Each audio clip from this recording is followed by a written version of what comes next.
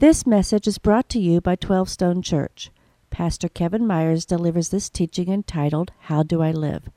This is the third message in the series, Good Questions. We hope this serves you well. Please enjoy. After Jesus rose from the dead, the church was launched. Missionaries were called and sent out across the world to teach the good news of Jesus Christ. One of those missionaries was the Apostle Paul. No man in previous history had traveled so far or suffered so much to bring people the truth. He could not stay still or silent while others remained ignorant. Every day he told all about Jesus and his resurrection, and yet was undeterred by the lack of response. As he traveled the Eastern Mediterranean, it was in Athens, Greece, where Paul found himself facing some good questions. Paul arrived in that great city of Athens not as a sightseer, but as a soul winner. Athens was the cultural, educational, and influential center of Greece, much like Atlanta is to Georgia. Paul saw that the city was wholly given to idolatry, and it broke his heart. The city was devoted to philosophy, as the Athenians spent their time doing nothing but talking about and listening to the latest ideas. As Paul looked around the city, his spirit was stirred by all the marble shrines to pagan gods. He used every opportunity he had to share the gospel, and it didn't take long for the philosophers to hear about the new thing he was teaching, and they approached Paul and invited him to explain his views to the court of the Areopagus, which had the right to expel unacceptable philosophers. As Paul stood in front of these people, he knew what was at stake. Behind them, he saw the marble shrines that represented their misdirected spirituality, and they asked Paul, "May we know what this new teaching is that you're presenting?" And that was a good question. The philosophers asked Paul a good question. Paul, can you make sense of this new teaching?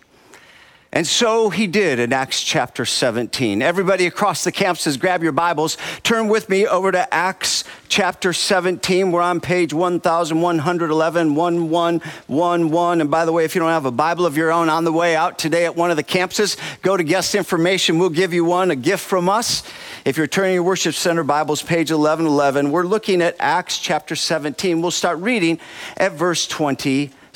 Now, Paul, as we've already heard, stood in the Areopagus, meaning that he was in this kind of a town hall environment, which is exactly what we've been doing in this series. So here we are in the town hall environment, and I'm going to talk for maybe 13, 14 minutes, and then we're going to get right to the questions. That's what Paul did. In fact, we've been filtering the thoughts of Paul with a bit of a picture that I've drawn here on the board. Again, I drew it ahead of time because I just can't do it on the fly. So here we go. There are 4 core questions in life. And we said, even if it were like you were trying to put a puzzle together, remember that? The first thing you'd do is you'd get the 4 corners, and then you would get all the flat pieces and you would set up the edges, the framework. And then all the other puzzle pieces would fit in the middle of the framework. And that applies to life and what Paul is doing here. That there are 4 core questions, and when you get the framework of God's word and the truth, then the puzzling questions of life get answered from that framework. Now, I put those 4 core questions in your teaching notes if you want to jot down for along. The first one is about origin, and that is, where did I come from? And we talked about that in the first week of the series. And then we unpacked some Q&A around faith. The second core question in life is a question of meaning. And that question is, why am I here? And we unpacked that a little bit last week. And if you've missed the last couple of weekends, get online, catch up on the teaching, catch up on the series. And then we answered questions about culture. Well, here we go with week 3. And the third core question is really around morals. Who am I? Really, practically speaking, how do I live? How do I live in this world? And so we're going to make some comments about that, and that just lead right in today to questions about relationship and family and the like, as you sent questions in through your campus pastors, and we'll ask them here. And then the fourth is around destiny. Where am I going? And we're going to pick that up next week and answer some questions. So we're all in Acts chapter 17. Go ahead and let's look at verse 26 and following. From one nation he made all the nations. This is Paul now giving instruction. From one man, he made all the nations. By the way, that little line right there has something to say to our country in the midst of things like Charlottesville. It has some things to say to us as parents and how we teach our kids in moral values. Look what Paul said again. From one man, God made all the nations. That they should inhabit the whole earth. And he marked out their appointed times in history and the boundaries of their lands. God did this. Look, God did this so that they would seek him and perhaps reach out for him and find him, though he is not far. Say it with me, everybody. So he is not what? Far. One more time. Though he is not what? Far from any one of us. I want to tell you something. Right now, Paul is blowing their minds in the Areopagus. He just said, God did all of this in hopes that you would seek him. But know this, when you do seek him, you'll just discover he's not far. He was near. Well, they don't believe this stuff. They think God's disengaged, and he's saying God's intimately engaged. Verse 28, for in him we live and move and have our being. As some of your own poets have said, we are his offspring. Verse 29, therefore, since we are God's offspring, we should not think that the divine being is like gold or silver or stone, an image made by human design and skill. In the past, God overlooked such ignorance, but now he commands all people everywhere to repent. For he has set a day when he will judge the world with justice. We'll come back to that. Judge the world with justice by the man that is Jesus he has appointed. He has given proof of this to everyone by raising him from the dead. All right, you got your teaching notes, and the question is, how do I live? Paul, help me. How do I live? And I think Paul would say, since God is engaged, live righteous and wise. But I put it in 2 points in your notes. The first is, God is engaged. Everybody say it with me across the campus. What is it? God is what? Engaged. God is engaged. I want to do a little something here. And I want everybody with me to participate. I want everybody online and across the campuses to participate. I want a hands up moment. And I'm going to define a word. I want you to tell me which one is most you. I want to talk about extroverts and introverts for a moment, okay? So if you are more extrovert than introvert, more extrovert means you're a little bit more outgoing than not, means you get a lot of energy from being with other people. You're more extrovert. I want your hands up across all the campuses and right now here. All right, there we go. More extrovert. All right. If you're more introvert, that means, it doesn't mean you're not sociable. It just means people drain you. You're less outgoing than otherwise. It means when you're done with people, you just need to go be alone and get your battery charged. You're more introvert than extrovert, hands up. Okay? And usually, it's always interesting. Usually the extroverts are like this and the introverts are like, yeah, I did it, whatever. Because you can just always tell. So you'll understand that in our family, I'm the extrovert, big surprise. My daughter Julisa's more extrovert. And then Marcia, I married an opposite. She's more introvert, socially capable, but needs her alone time. And my 3 sons are more like their mom in personality. All introverts. She did that to me. But let's move on. And so you can understand that my oldest, Josh, how he might be affected as an introvert. When we were at McDonald's, he was 12 years old. We were doing our little discipleship, daddy, son, discipleship time, kind of Bible study, faith dialogue. And as we were moving through the material, I said, Josh, I need you to do something. I want you to go to the counter of McDonald's and I want you to order a couple of the cinnamon rolls. Oh, okay, Dad. You know, he doesn't like to do, so I'm pushing him to have to, go interact. And he's capable. He said, okay, whatever. He said, I just need some money. I said, no, I just want you to go do that. He said, well, I know, but I don't have any money. So I said, no, I just want you to go. Dad, just give me some money. I'll go up and ask for it. I'll pay for it. I said, no, I want you to just go up and ask and then stand there.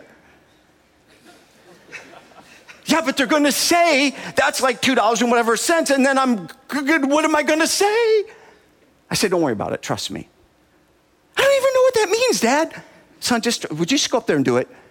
No, I won't. No, son, I need you to trust me. I just need you to go. You can get, how many of you already get where the conversation is going? I'm requiring of him. This is difficult, particularly on an introvert. So he gets in line. He walks up there, waits in line, next person. Before it's his turn, he turns around, walks back to me. Dad, I can't do this. I don't even understand what you're asking me. This is the dumbest thing in the world. I'm not going to go up there because I'm going to look stupid. I mean, I don't even know what I'm going to do. I said, son, trust me.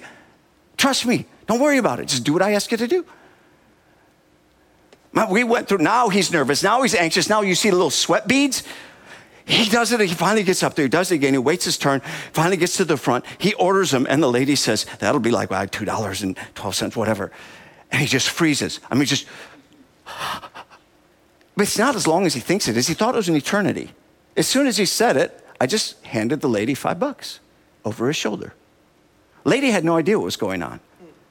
He was messed up. We got the change, went back to the seat. And what do you think happens at that moment? What happens with all the emotion that just got built up? It's just like, Dad, why did you do that to me? And I said, I'm going to tell you why. Because we were sitting here having a little Bible study about trusting God, and I could tell it didn't mean anything. It was just information on a page. And this wasn't going to land unless we figured out what it felt like. See, God, your Father, says, trust me. And when you can't see, when you think he's letting you hang out there, he's hanging right by you. He's right there. He knows exactly what he's doing. Now, how many of you would have hated to be Josh in that moment? How many of you just know, right? You feel bad for Josh. You would have, of course you would. But I knew it would mark him. I said, Josh, God asks me to do stuff like that all the time. Even pastoring 12 Stone. I want you to go buy that land. I said, we got no money. He said, I just want you to do it. Well, how's that going to happen? Would you just go order it? No. That's dumb. And then I get halfway into the decision. I'm going to, okay, I got great faith, church. And I'm like, hey, I go back to God. Hey, you'll have to solve this early. No, I'll solve it in my time. I mean, trusting him and believing that he's present. See, listen, what Paul was saying to the Athenians was blowing their mind, because they didn't believe God was present. I want to take you to the board. I want you to get a hold of this. I want you to see how dynamically different this conversation was going for the Athenians. See, they lived in a world, and Paul understood it, where they said, well, there are many gods, and there are many gods, and then down here, this is how you do life. This is how you live. And the problem is these gods have nothing to do with it, because there's a barrier, there's a gap. Say it with me. There's a what, church? Gap. There's a gap. And this gap is that the gods are disengaged. And because the gods are disengaged, you got to figure out how you do life all on your own. See, there's a major barrier. They don't come down to us. We can't get up to them. And that's their view. As Paul is talking, he's saying, I'm giving you a dramatically different view of life. What I'm helping you understand is that there is a God. And he's more than just a God. He's your Father in heaven. And he sent his Son, Jesus. And the Holy Spirit is among us. And this God, this one God, 3 in 1, not only created you, but this God is fully engaged with you. And so when you say, how do we live? What I want you to know is that there's no gap. There's no what? There's no gap. This God is intimately involved, and the dialogue is happening between the two. He is fully present, fully engaged. There's no gap. Even when you can't see him, he's with you. These people that say, oh, God created everything and then he's distant. No, he set this all together on purpose, intimately engaged with you, so that you would seek him. And as soon as you seek him, you think, well, I've got to go a long way to find him. No, you don't. Because he's not far. He's not what? Far. He's not far. There is no gap. I'm not sure I can help you understand how mind-blowing that was to them. And listen, it's probably mind-blowing to us too, because we keep acting like he's not going to show up. See, Josh wasn't sure I'd show up. Can I tell you, as soon as you get this right, that God is fully engaged, it changes everything. Listen, it'll change the way you live. It'll change the way you pray.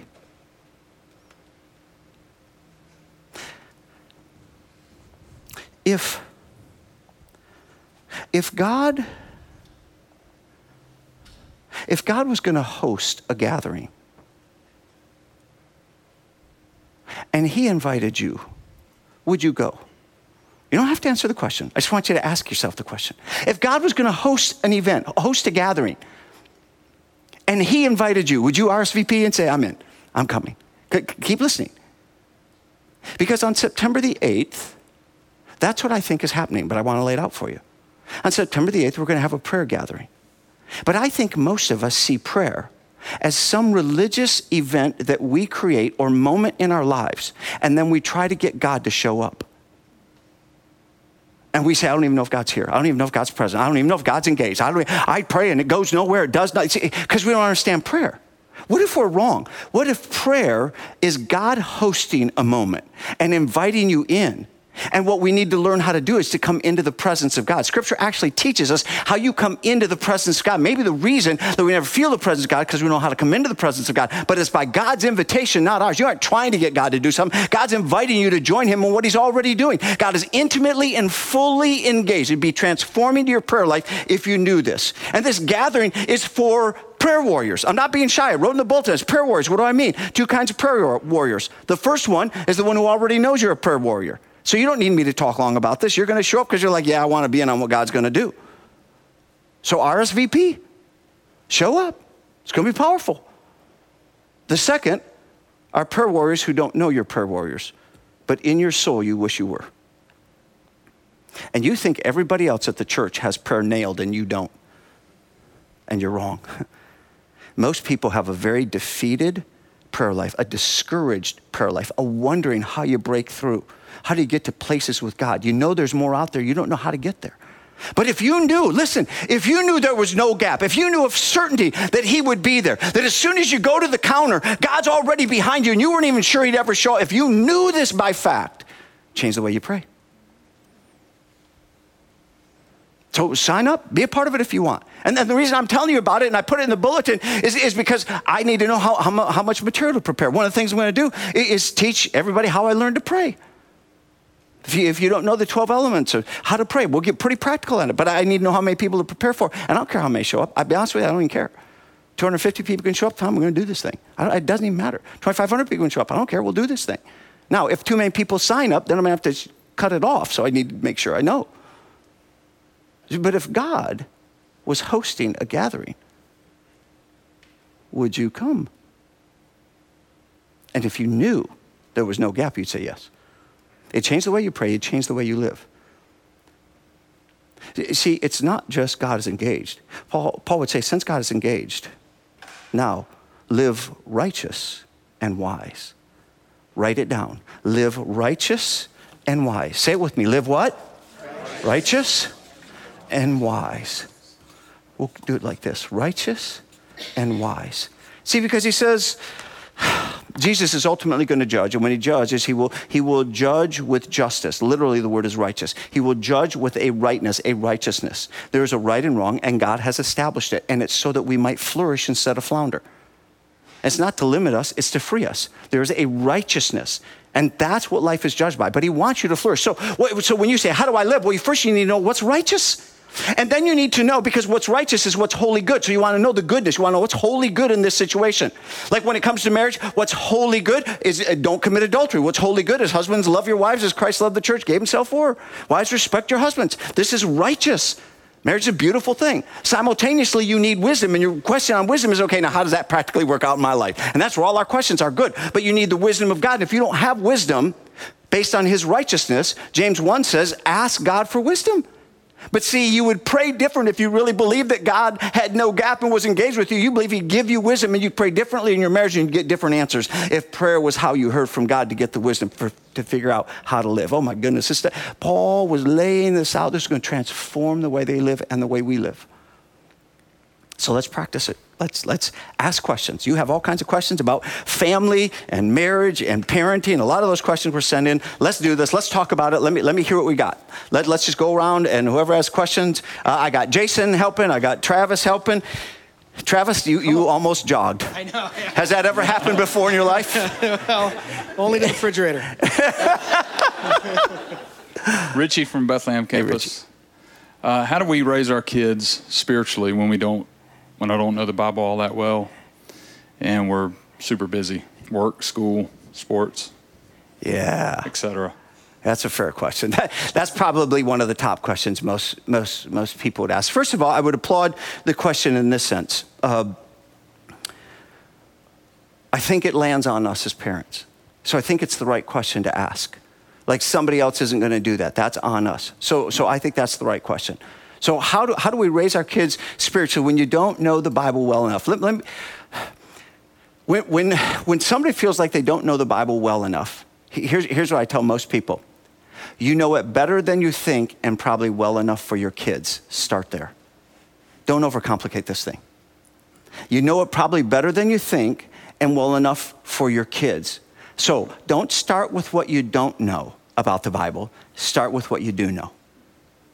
Have conversations with your kids about what you do know. So I don't know everything about the Bible. Don't start with all the I don't knows. You say, well, I don't know 70% of the Bible. Okay, tell me about the 30% you do know. And make sure you pass that on. And as you get into that and engage your kids and engage that conversation, if we want to talk more about how that works out, we can do that. But as you do that, you find yourself drawn in. You keep learning more. The more you teach, the more you learn. The more you learn, the more you can teach. So it builds in you. But I want to get something else. You said we're busy in this culture. How many people are busy? Just out of curiosity, how many people are busy? How many have like 2 days a week you have nothing to do and you can't come up with anything to do? Any hands for that? No. You know why? Because we're all busy, right? So the question isn't busy. The question is priority. Would that be fair? So what you have to figure out in life is what kind of culture will you set in your family to raise spiritually awake kids?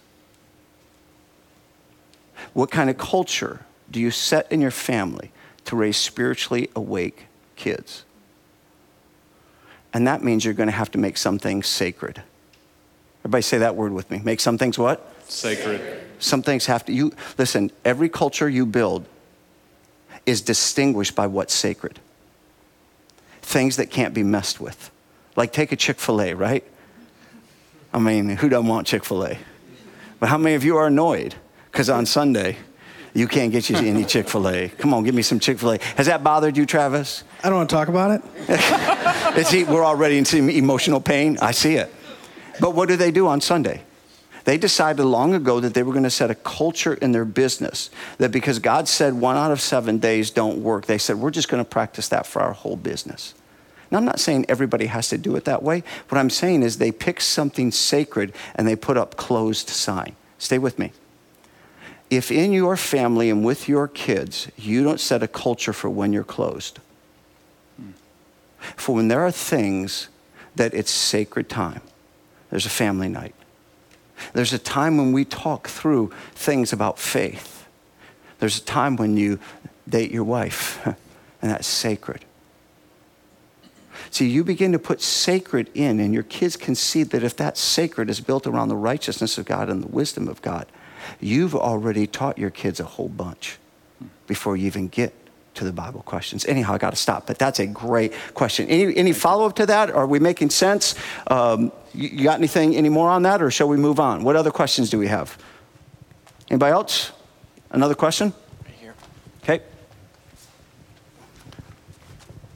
Hi, I'm Mark from the Buford campus. Hey, Mark.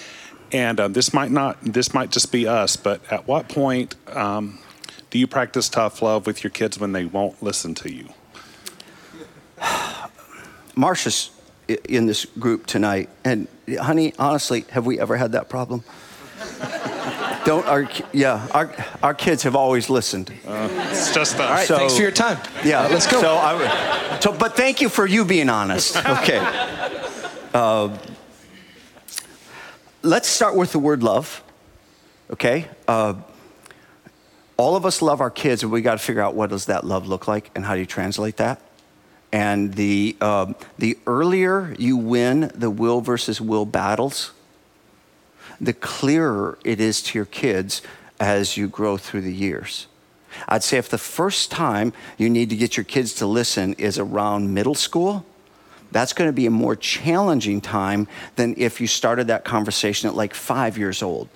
And most believe, and now I'm not going off from Scripture. Scripture doesn't say, at this age and this stage, solve this. It doesn't say that. It just teaches you that you should lead your family and your children should be in submission or in response to their parents. They're not adults. They're not in control. They're young long enough for you to imprint them. So first of all, you love them and you want the best for them. And because of that, you're the one that answers the 4 corner questions. You're the one that's putting boundaries in life. You're the one that's setting culture for the family. You're the one that's setting sacred inside the family. You're the one that's making the parameter of decisions. You're setting values inside this family of how we get along and how we do life. So if they're getting that early, you're going to have all kinds of will versus will confrontations, and you handle them one at a time. And what you're doing is you're helping them understand, first of all, how to follow you, eventually how to lead themselves. I would say you're always doing tough love. If you've done it well, you're always doing tough love. Now, I think when you ask the question, there might be times when it gets more dramatic than others, right? Yes. Do you want to go somewhere with that? Because you look like you were about to say, No. And no. But does it get easier the older they get?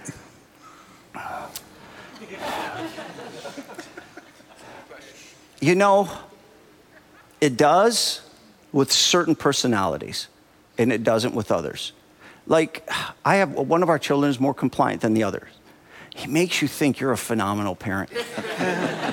I mean, really, like, oh my goodness, you guys are good. But then the other ones make you feel like you might be less than a phenomenal parent. Right. And so if you get a maverick, self-willed child, you're going to have problems probably the whole way. They will just kill, just drag, just emotionally destroy. And you're like, why do you always have to be like, why do we got to fight all the way to the end? But love is always tough enough to be loving. Okay. Now, I'm going to say something about tough love. If what guides you is the principle, and what keeps you in the parenting game is love, and you draw the lines regardless how exhausting, then you choose not to react in anger or discipline in anger, then you're in the best place to exercise tough love. There's no need to feed the monster with anger. Right. And the earlier you draw the lines, the better. And some need the lines drawn the whole time. And that's why God lets them become teenagers and you send them to college or somewhere. And you say, good, you're on your own. Right. But my goal in parenting is to lead them in order to teach them how to be self-led. Listen, it's not for things to be calm for me. It's not for things to be easy for me. I am trying to raise an adult. And you are not an adult if you cannot lead and discipline yourself. That's right. All right, thanks. Okay. Let me add to that. Not that I've ever done this. If you lose your temper and anger does come out, do you apologize to your kids? Yes, I have. Yes, I've done all of that. My kids have had an ability to be a mirror and treat me the way I treated my parents, and have some of those kind of, will versus will things going on, and then they exasperate, and then, you lose your temper, and you say or do something, and you're like, okay, I handled that wrong. Okay, so listen, so my discipline was right, but the way I handled it was wrong. And that's really complicated depending on the age of the child. So I have had that conversation more than once, where I said, you know what, this isn't going to change your punishment. It's just an apology for how I handled it. What you did was wrong, disrespectful, disobedient. And that doesn't work here, and you know that. How I handled it was not mature and as loving as Daddy wants to be. And you know Daddy loves you. Daddy's not going after you. I'm not trying to control you. I'm not trying to fit you into some little box. I'm not trying to give you less life. I'm trying to give you a better life. So dads can get mad too. And I'm supposed to contain it, and I did not. I hope you'll forgive me. I am truly sorry. It doesn't change the consequence. That kind of thing has happened at different stages. Is that to your question? Helpful. Is that, are these real things that we're, so if you have more to go on, we can keep on that. Go somewhere else. Question over here. Jason from the Hamilton Mill Hey, campus. So we all love our kids, and the Bible says, if if you get angry or somebody does something to you, turn the other cheek. Yeah. So what do you tell your kid when he's being bullied? Yeah. Do you tell him turn the other cheek, or because the feeling is, I don't want you to touch my kid. So how would we handle that? Yeah, that's a very fair question. Part of the complexity of the answer is age and stage. Okay, so I almost have to. I'll give some principles, and then I almost have to pick an age. Okay? Okay. So when they're young, their sense of being somebody is being formed. It's really complicated in the elementary years because when you're bullied, you got your identity from your parents, which is where you're supposed to get it. Your parents help you form your identity. But then when you get in school, you're starting to transfer that and you're getting reactions from people and you're not as special as you thought you were. And so when you get bullied, you find out that there are different kinds of people and it's very complex. So the first thing I have to do is principally teach my kid that everybody doesn't love everybody like Jesus loves everybody. Right. And so you're going to encounter a very complicated world. So I let reality sink in at the level that they're experiencing it. And then I say, you should not be bullied or expect to be bullied. And that's why God puts authorities in line like teachers and principals, etc. And so you need to go to your teacher and I don't want to do that. I said, no, at this stage of your life, you can do that, but daddy will help you. So we may go and sit down with the teacher and take my kid and have the conversation because I want them to be a part of the experience. Okay, we got to stop bullying. And the teacher needs to execute the management of that in the school system. We don't hit, we don't fight back, we don't use violence. Violence isn't going to help us, okay? Right. You got that one. Right. Okay, now let's go outside that. Let's say it happens outside the school and there's really nobody to manage that. Okay, then what do? I've done this, I've gone to the home of the kid. And if you don't think that's complicated, go treat. How many of you have ever had to do that? I mean, we've just had to go to our neighbor. I'm like, okay, this has to end. I mean, they're throwing little rocks and they're saying stuff to my kid. And I'm just, I don't want to do this. So I go to the neighbor's house. I'm like, hey, how you doing? I was doing better, but let's talk. And it feels so awkward. I'm like, just go beat him up. I just have an older sibling beat him up. You know what I mean? I mean, literally, this is what's going through my head. Right. But the dad came to the door and I couldn't beat him up. So I'm like, okay, so we won't go to violence because I won't win. So then I had the conversation with the family. And surprisingly enough, it like went well and the family managed it, okay? So now it happens out in the world when they're on their own. I said, you do everything to get away. If you can't get away, everybody listening? I have told them, I'm not saying it's right. Right. I have told them, you have no choice. If you have no choice, you have to defend yourself. Okay. You have to defend yourself. Don't encourage it. Don't want it. Better convince me that you had to. Okay, I'm going to the extreme for a point. Now, let's go back to a real situation again. Happened in middle school. My daughter was being bullied in middle school, later middle school years by some boys. And if 12 Stone has heard back in the day, and some of you love the story, it's one of my favorite stories. I won't tell the whole. Well, why won't I tell the whole story? It's a great story. So they're bullying my daughter, and we do all these processes. And I said, I'm going to help you because we can't get it right. So then I told her, watch where they get dropped off. And tomorrow I'm going to show up on my motorcycle. I'm going to put all my leathers on. I'm going to pray to God the mom or dad is short. And I'm going to end this thing. And I did. And I sat in front of the house and the bus dropped them off and they walked down the road and I barked the bike a little bit. I could tell people from the neighborhood were like looking outside their windows. And then I walked up to the house as the boys walked up to the house and the mom came out. May I help you? I said, yes. I said, these are your sons and they're bullying my daughter and I want to stop. She says, they're not mine, they're his. And she went back in the house and the man came out. I said, may I help you? And I said, your kids are bullying my daughter on the bus. And her name's Julisse. And he looked at his boys and says, are you doing this? I said, we don't even know who Julisse is. He looked at me and said, it's them. And he said, boys, I never want this man on my lawn again, ever, or you will deal with me. He says to me, is that good enough for you? I says, it is if it works. And I turned around and sauntered to the bike, lit it up, drove home, hero to my daughter. Here's what I'm saying. I don't think the answer is you do nothing, but I think you do everything you can to no violence. But you start with, we love people, we value people. But you are not a whipping post for other people. And when Jesus said, turn the other cheek, I think it's mostly an adult conversation among adults. Okay. I don't even know if I agree with everything I said. I'll go back and listen to it. Honey, should I correct anything there? We okay with that? Was that close? You'll tell me later what to correct, won't you? Yeah. And this is real stuff. It's in our families, it's in our relationships. What else? Hey, Lang from Brazelton. So the other day, and sorry, it's a hard question, but Thanks for telling me how to. Did you know what that meant? That meant like prepare yourself.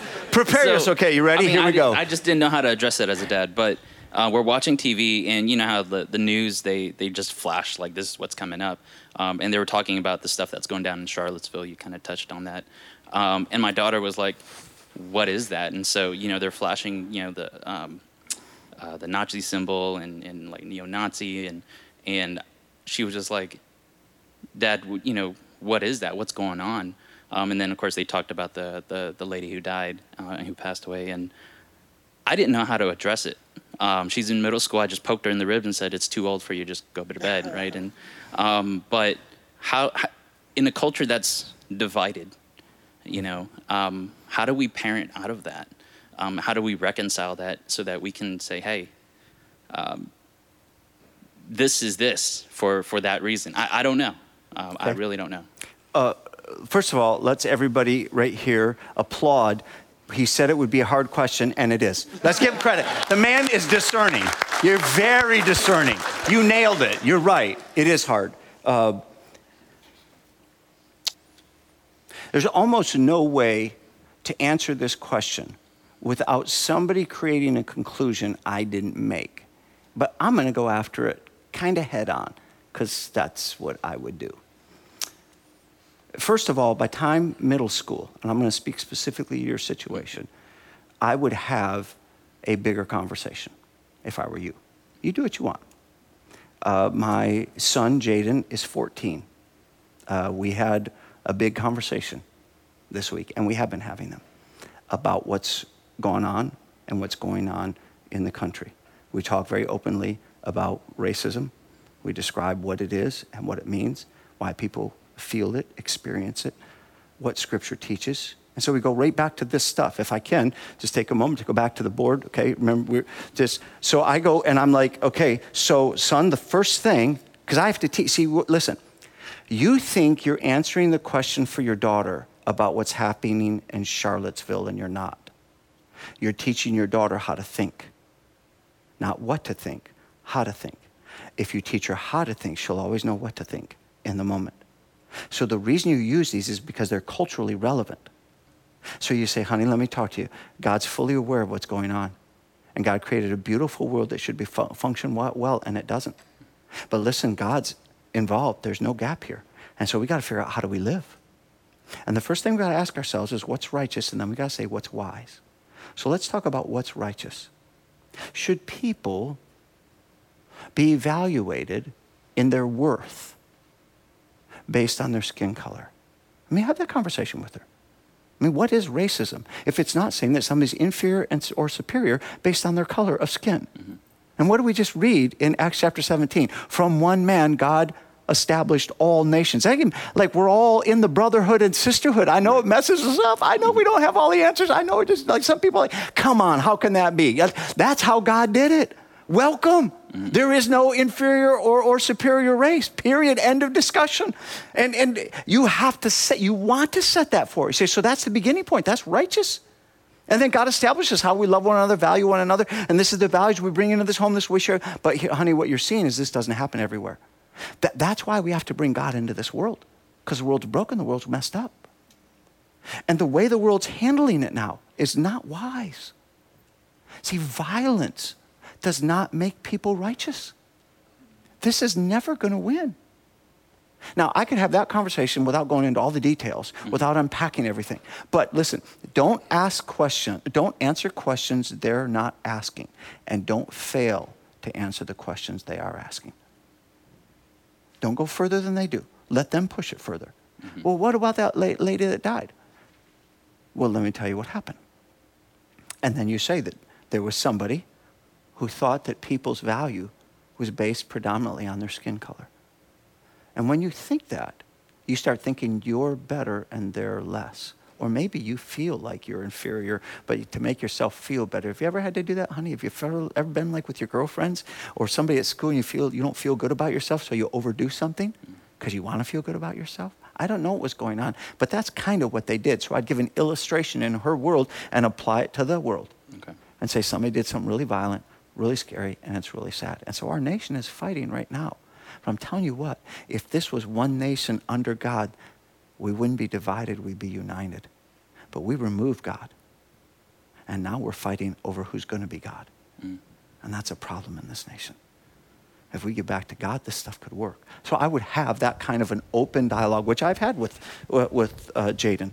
Am I getting anywhere to you? Yeah, totally. Okay, good. Thanks for asking it. Trey from the Snellville campus. I have conversations with You're men the and campus women. pastor. Trey, okay. All right, Try let's that just again, own Trey. it. Trey, campus pastor from the Snellville campus. And they're all wildly applauding right now at your campus. Well, now they are. Thanks because for they putting love them on you. the spot. There you Yay, go. Trey. I have conversations pretty often with men and women who love God, love Yep. the church, who've raised kids, who've grown up, gone to college, gone into the real world, and they left God, they've left the church, they've left the faith. How would you guide a parent to interact with a prodigal adult child? Well, let me keep it specifically to your question, and make it to an adult prodigal. First of all, I've walked alongside families and friends, and it's excruciating. So there's no way for me to answer. That's like asking, somebody you love died. How do you handle that? Grieving. The answer to that is grieving. How do you get through that? Grieving. Because it will feel like someone you love died. And all that you poured in is being lost.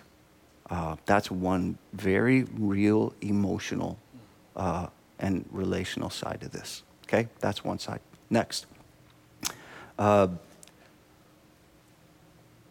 You don't have to agree with somebody to be in relationship.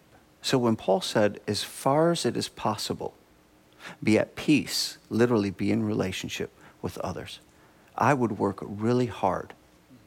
Since you've spent your life raising them in the knowledge of God and they know where you stand, you probably don't have to keep reminding them.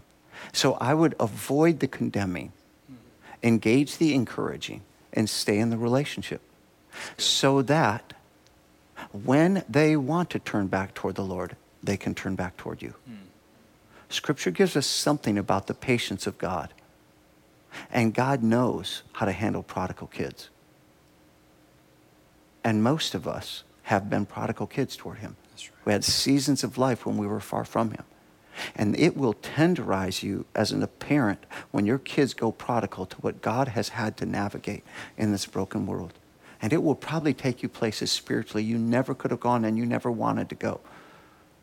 And you see the compassion of God and you exercise that with your adult children. Third thing is you pray like crazy because there is no gap. And God is intimately involved.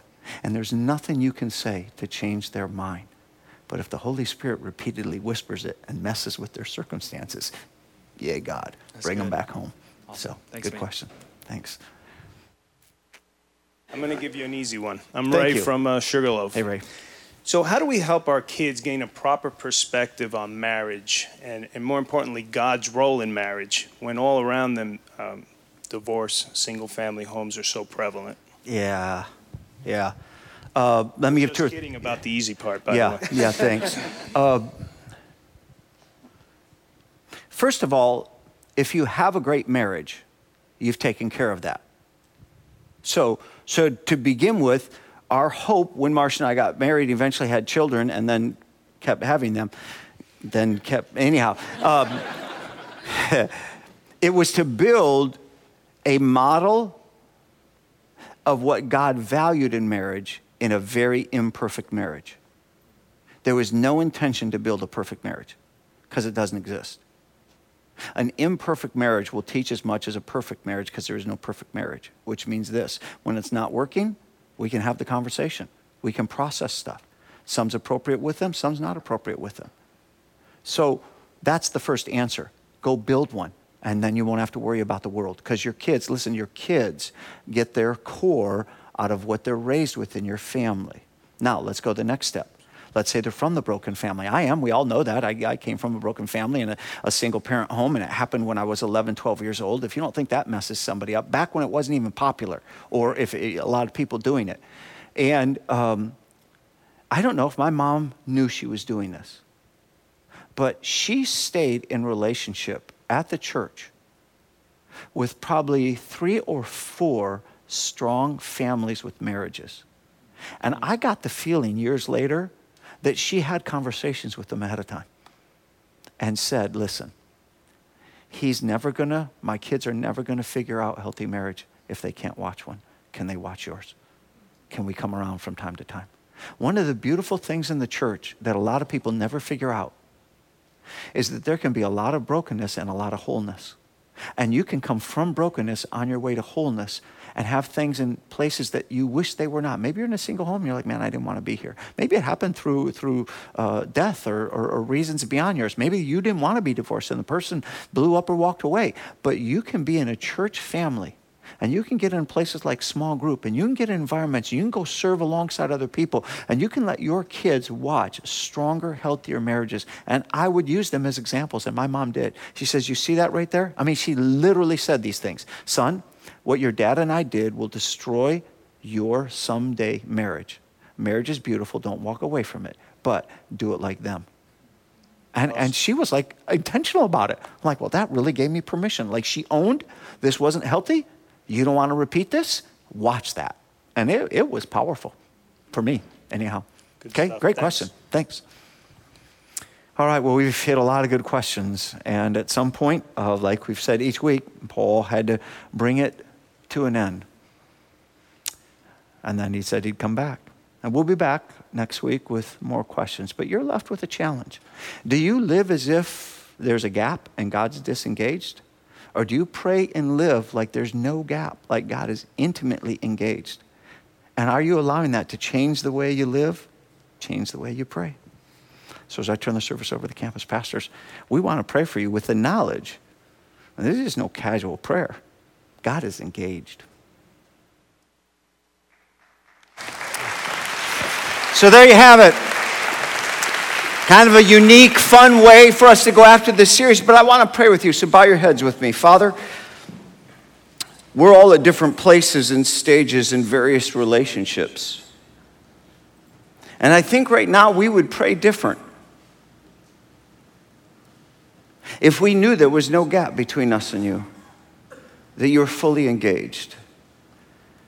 So, Father, I want to pray over relationships, but as I do, those of you who are near shot of this prayer, listening here, online, in the cafe theater, maybe as I'm praying, you should begin to offer up your prayers. What would your prayer be to God right now? Maybe it's over something in your marriage. Maybe it's in a parent-child family relationship. Maybe it's between siblings. Maybe it's as a student to your parents. Maybe it's an extended family member. Maybe it's with adult children. Maybe it's a friendship, coworker. God, right now, prayers are offered up right now, being brought to you to say, God, help me understand what is righteous, what is right and wrong, and what are the principles you put in play. And God, would you give me wisdom? I'm not sure how to navigate this. Maybe some of us in our marriage kind of drifting towards some really rough places and thinking and saying in our own soul, man, God, I don't know how to get to the other side. Maybe we just think if we'd run, if we'd quit, if we'd walk away, that this would get better. That's never true. Maybe, God, you could even perform something of a miracle. You could bring back together so much that is often broken. And so right now, numbers of us saying, dear God, would you step into this specific situation? Would you give me wisdom at this point in our marriage? Would you help me as a parent? Would you help me as a sibling? Would you help me? And on the prayers go. So, Father, I know what your nature is, that you would not only hear our prayers, but you'd begin to work in us, and you would invite us to greater intimacy with you and to trust you. And to walk not only in your righteousness, but in the very wisdom you would speak to us. So may we walk from here and do more than having heard. May we actually apply, live out, and put in practice what you are instructing us. And may you get all the glory as you grow our relationships in Christ's name. And everyone agreed saying, amen.